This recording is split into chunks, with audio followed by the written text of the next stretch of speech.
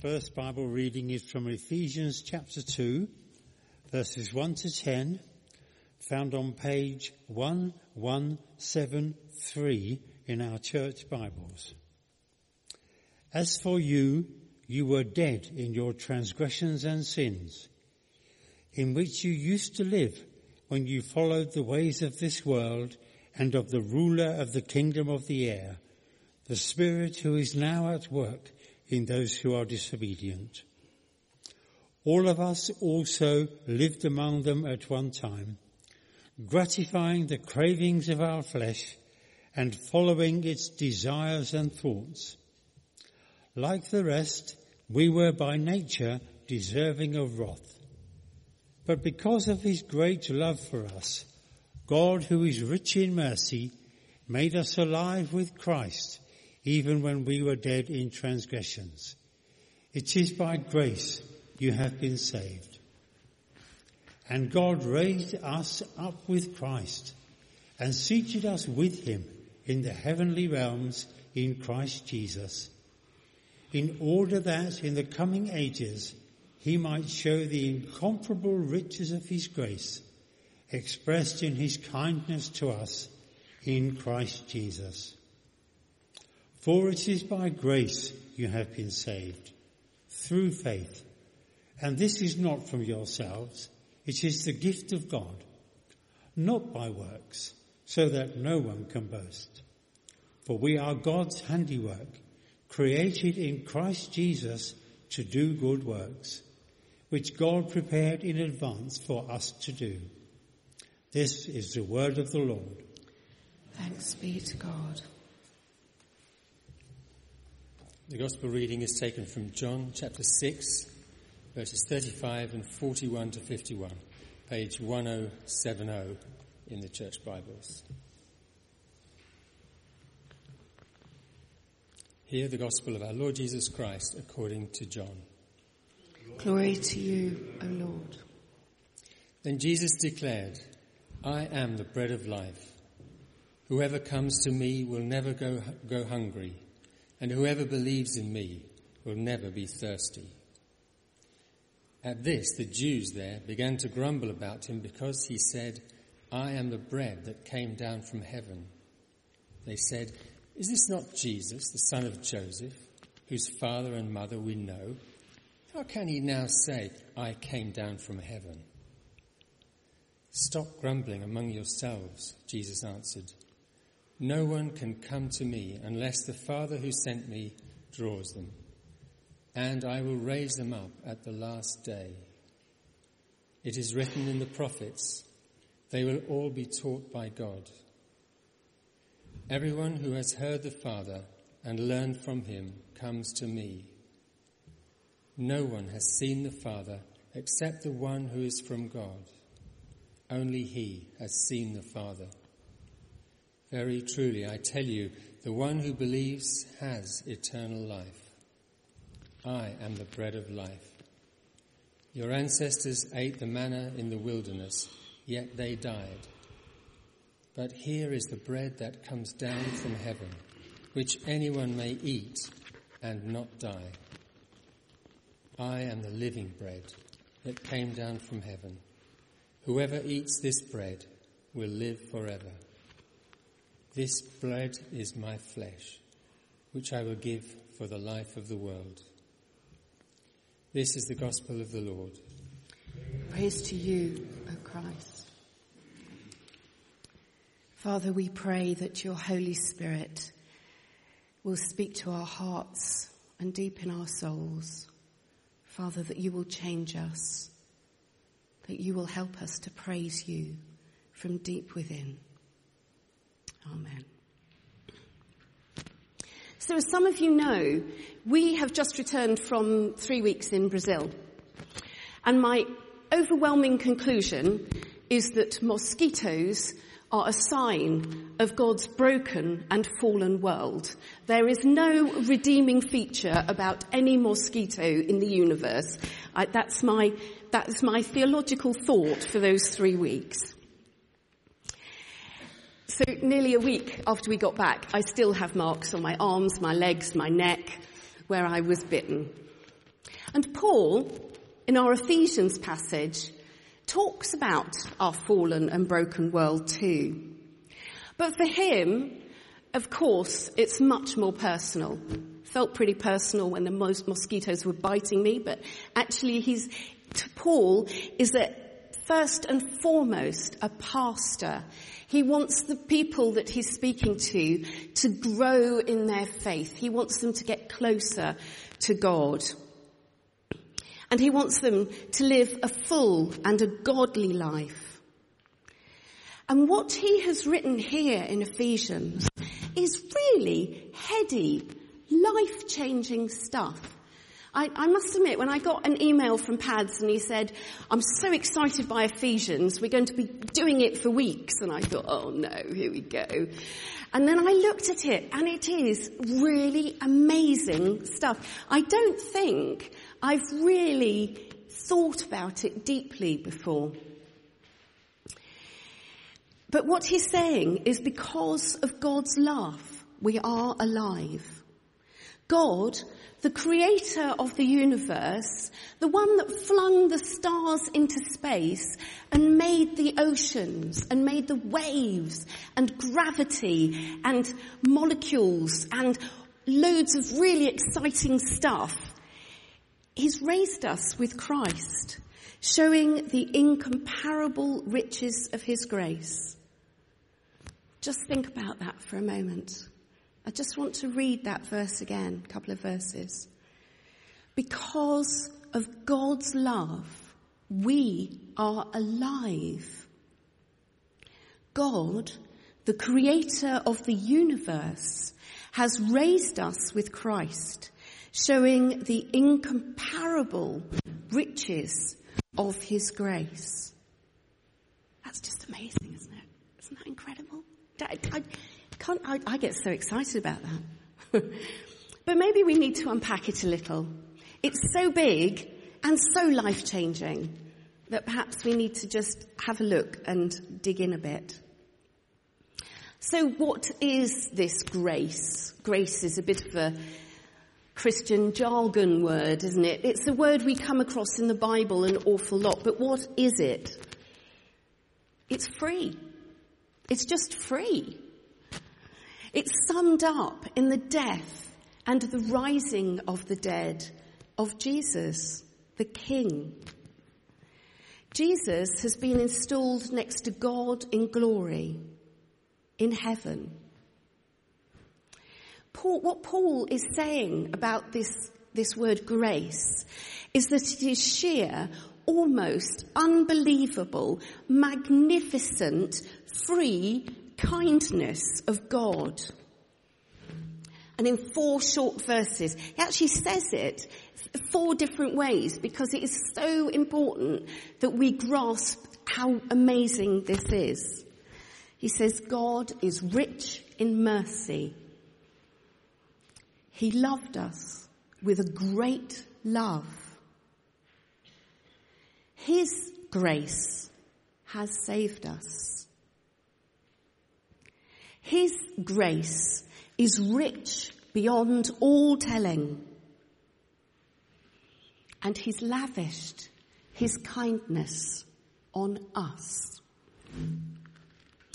So I don't know about you, but often when you're having a drink with friends or relatives or people who don't go to church and they go, oh, well, actually, God's a bit spiteful, really, isn't he? He's a bit of a, does all this ethnic cleansing, and he doesn't like women very much, let's be honest. And he's a bit cruel, actually, and I'm not sure I want anything to do with a cruel God. Just think about these 4 verses. Rich in mercy, great love. His grace has saved us. His grace is rich beyond all telling, and he's lavished kindness on us. Doesn't sound like a cruel misogynist to me. My sense of direction, as Mark and anybody in my family will tell you, it's quite notorious. So much so that when I'm driving and he says, take the next left, and I go right, he just patiently goes, no, the other left, Carol. He's quite used to me not understanding left and right. And there's a story, it was actually told at my wedding, of I was on holiday in Scotland with a very dear friend, and we were driving along, and she had a new car, and she was really excited about this new car. I'm one of those people that can't get excited about cars, however new and however flashing and wonderful they are. It's a car, gets you from A to B. But she was very excited about her car. And we were driving along, and I was map reading, which was, not a good idea. And she was driving along. And then suddenly she said to me, "Carol, we're in fifth." Bearing in mind this was the 80s. Fifth gear was quite a new thing. And I was looking frantically on the map thinking, we're so lost, I can't find fifth. Where is fifth? And I was thinking, oh my goodness, what am I going to do? And she did rib me mercilessly about my total inability to read a map. And I thought, I can't tell her I can't find fifth. We are so totally lost, we're not even on the map. And eventually she carried on driving, and I said, "Julia, I can't find fifth." At which point she had to stop the car. She was laughing so much. Of course, she had meant we're in fifth gear, and to her that was a very exciting thing. To me it was, okay, so we're in fifth gear. So, I don't do directions. And what Paul is saying to us here is that actually there's a roadmap. And sometimes we go off, we think we're going the right way, but actually we're going on the wrong direction. That's what he's talking about when he's talking about us being dead in our transgressions. We think it's okay, we're following what seems to be, feels okay, is probably right, we'll just go along here for a bit, see what's happening. And that's how most people, most of the time, blindly are walking along the road. And sometimes those roads look really good. Sometimes they seem quite reasonable. Some arguments for a self-centered life are quite reasonable. Why not go for that new job? Why not go for, step on a few people as you want to go up the political ladder or whatever? And sometimes, you hear the argument, well, if it doesn't hurt anyone else, if it feels good, it's what my body is telling me to do, it must be right. It must be okay. And perhaps if we just go with the flow, we'll get it right. But actually, that's not what God's word is telling us. And it's exactly what Paul is warning us against. Paul is letting us know that we need to be following Christ. There's nothing wrong with going for a new job or a better salary or a better career, as long as it's what Christ is asking you to do. And it's as long as what the Holy Spirit is prompting you deep inside to be doing. Our world is running helter-skelter towards destruction unless we follow Christ. There is no ambiguity in Paul's words. There's no wriggle room. God acted in Jesus, the Messiah, the one who came to save us. He not only revealed himself fully, he revealed fully what genuine human life was like. And it turns out that it's not doing what feels good or going with the flow. It turns out that it's deeply self-sacrificial. Simply following the desires of the physical body or the mind will lead to ruin. Jesus, on his death on the cross, changes everything. If you take away Jesus and the fact that he rose, he conquered death, after 3 days he rose again. If you take that away, for all anybody knows, the route to death is the only route there is. But put these verses in, base your life on the free and amazing gift that Jesus has given us, and you realise two things. Firstly, there is another way. You don't have to just follow the world. And secondly, You and I are urgently summoned to turn around and follow Christ. Now, I have spent many years of my Christian life believing that it was all up to me, that God was simply waiting for me to get my act together so that together, him and I could save the entire world. That if I took a day off, God's whole plan for the redemption of the world might just be delayed a bit. And I still have a tendency to think I have to be doing everything. It is a bit my default position that I think, I shouldn't be resting because, someone hasn't heard about Jesus. It's a deep flaw in my character. And I believe it's also a flaw in the DNA of many Christians. All of us get so involved in projects and plans, in study, in events, in action, that we forget to wonder in astonishment at creation and at what Jesus did for each one of us. I just want you to listen to these words again. But because of his great love for us, God, who is rich in mercy, made us alive with Christ, even when we were dead in transgressions. It is by grace you have been saved. And God raised us up with Christ and seated us with him in the heavenly realms in Christ Jesus, in order that in the coming ages he might show the incomparable riches of his grace, expressed in his kindness to us in Christ Jesus. For it is by grace you have been saved, through faith. And this is not from yourselves. It is the gift of God, not by works, so no one can boast. It seems to me these verses are all about Christ, not about us. This is love like we can't comprehend, that we can't understand. It's absolutely free gift of life to all of us.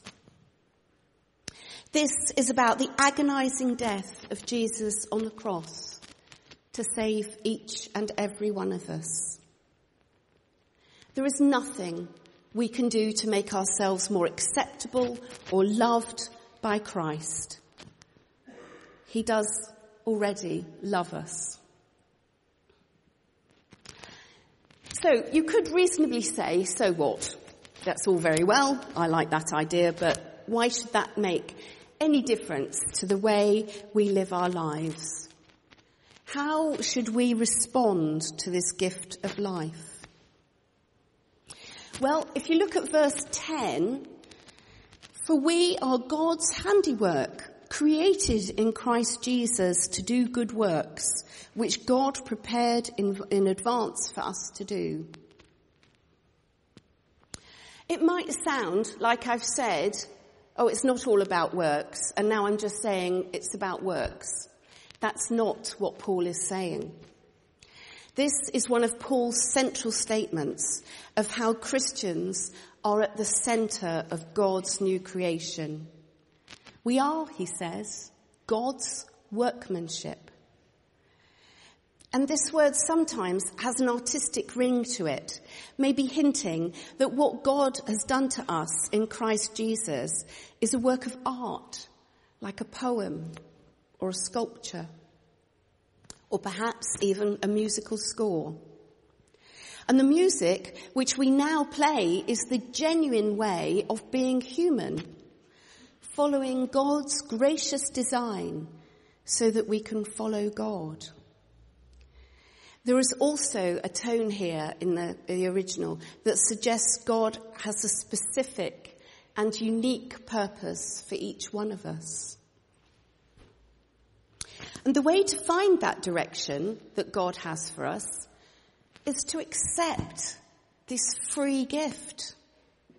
The cross and the resurrection. We need to accept that Jesus has done all that is necessary for us to become fully alive and fully human.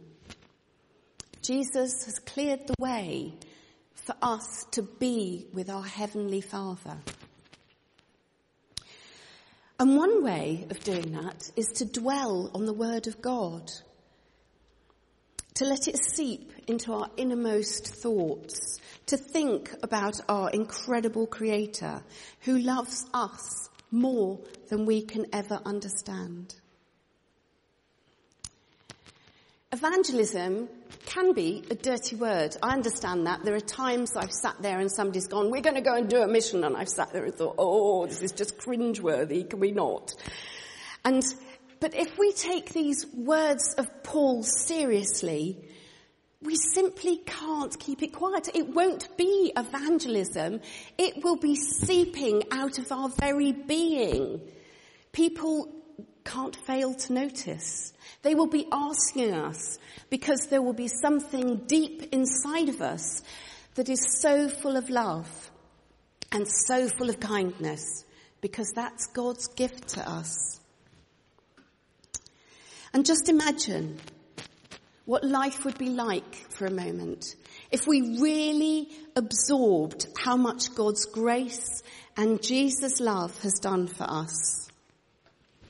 It will just overflow from us.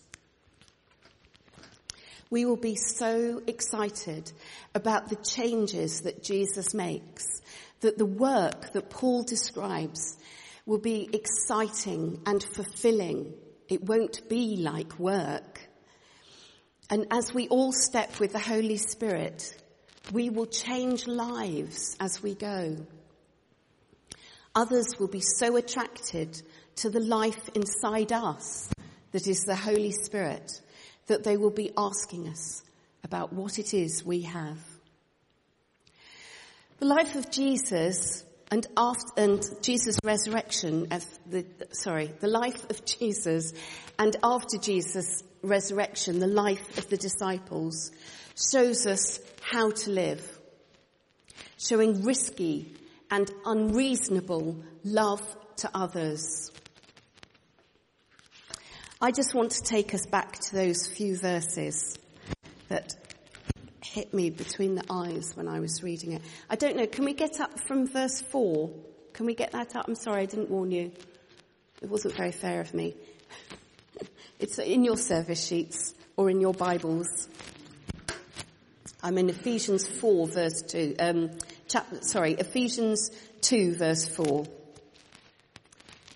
But because of his great love for us, God, who is rich in mercy, made us alive with Christ, even when we were dead in transgressions.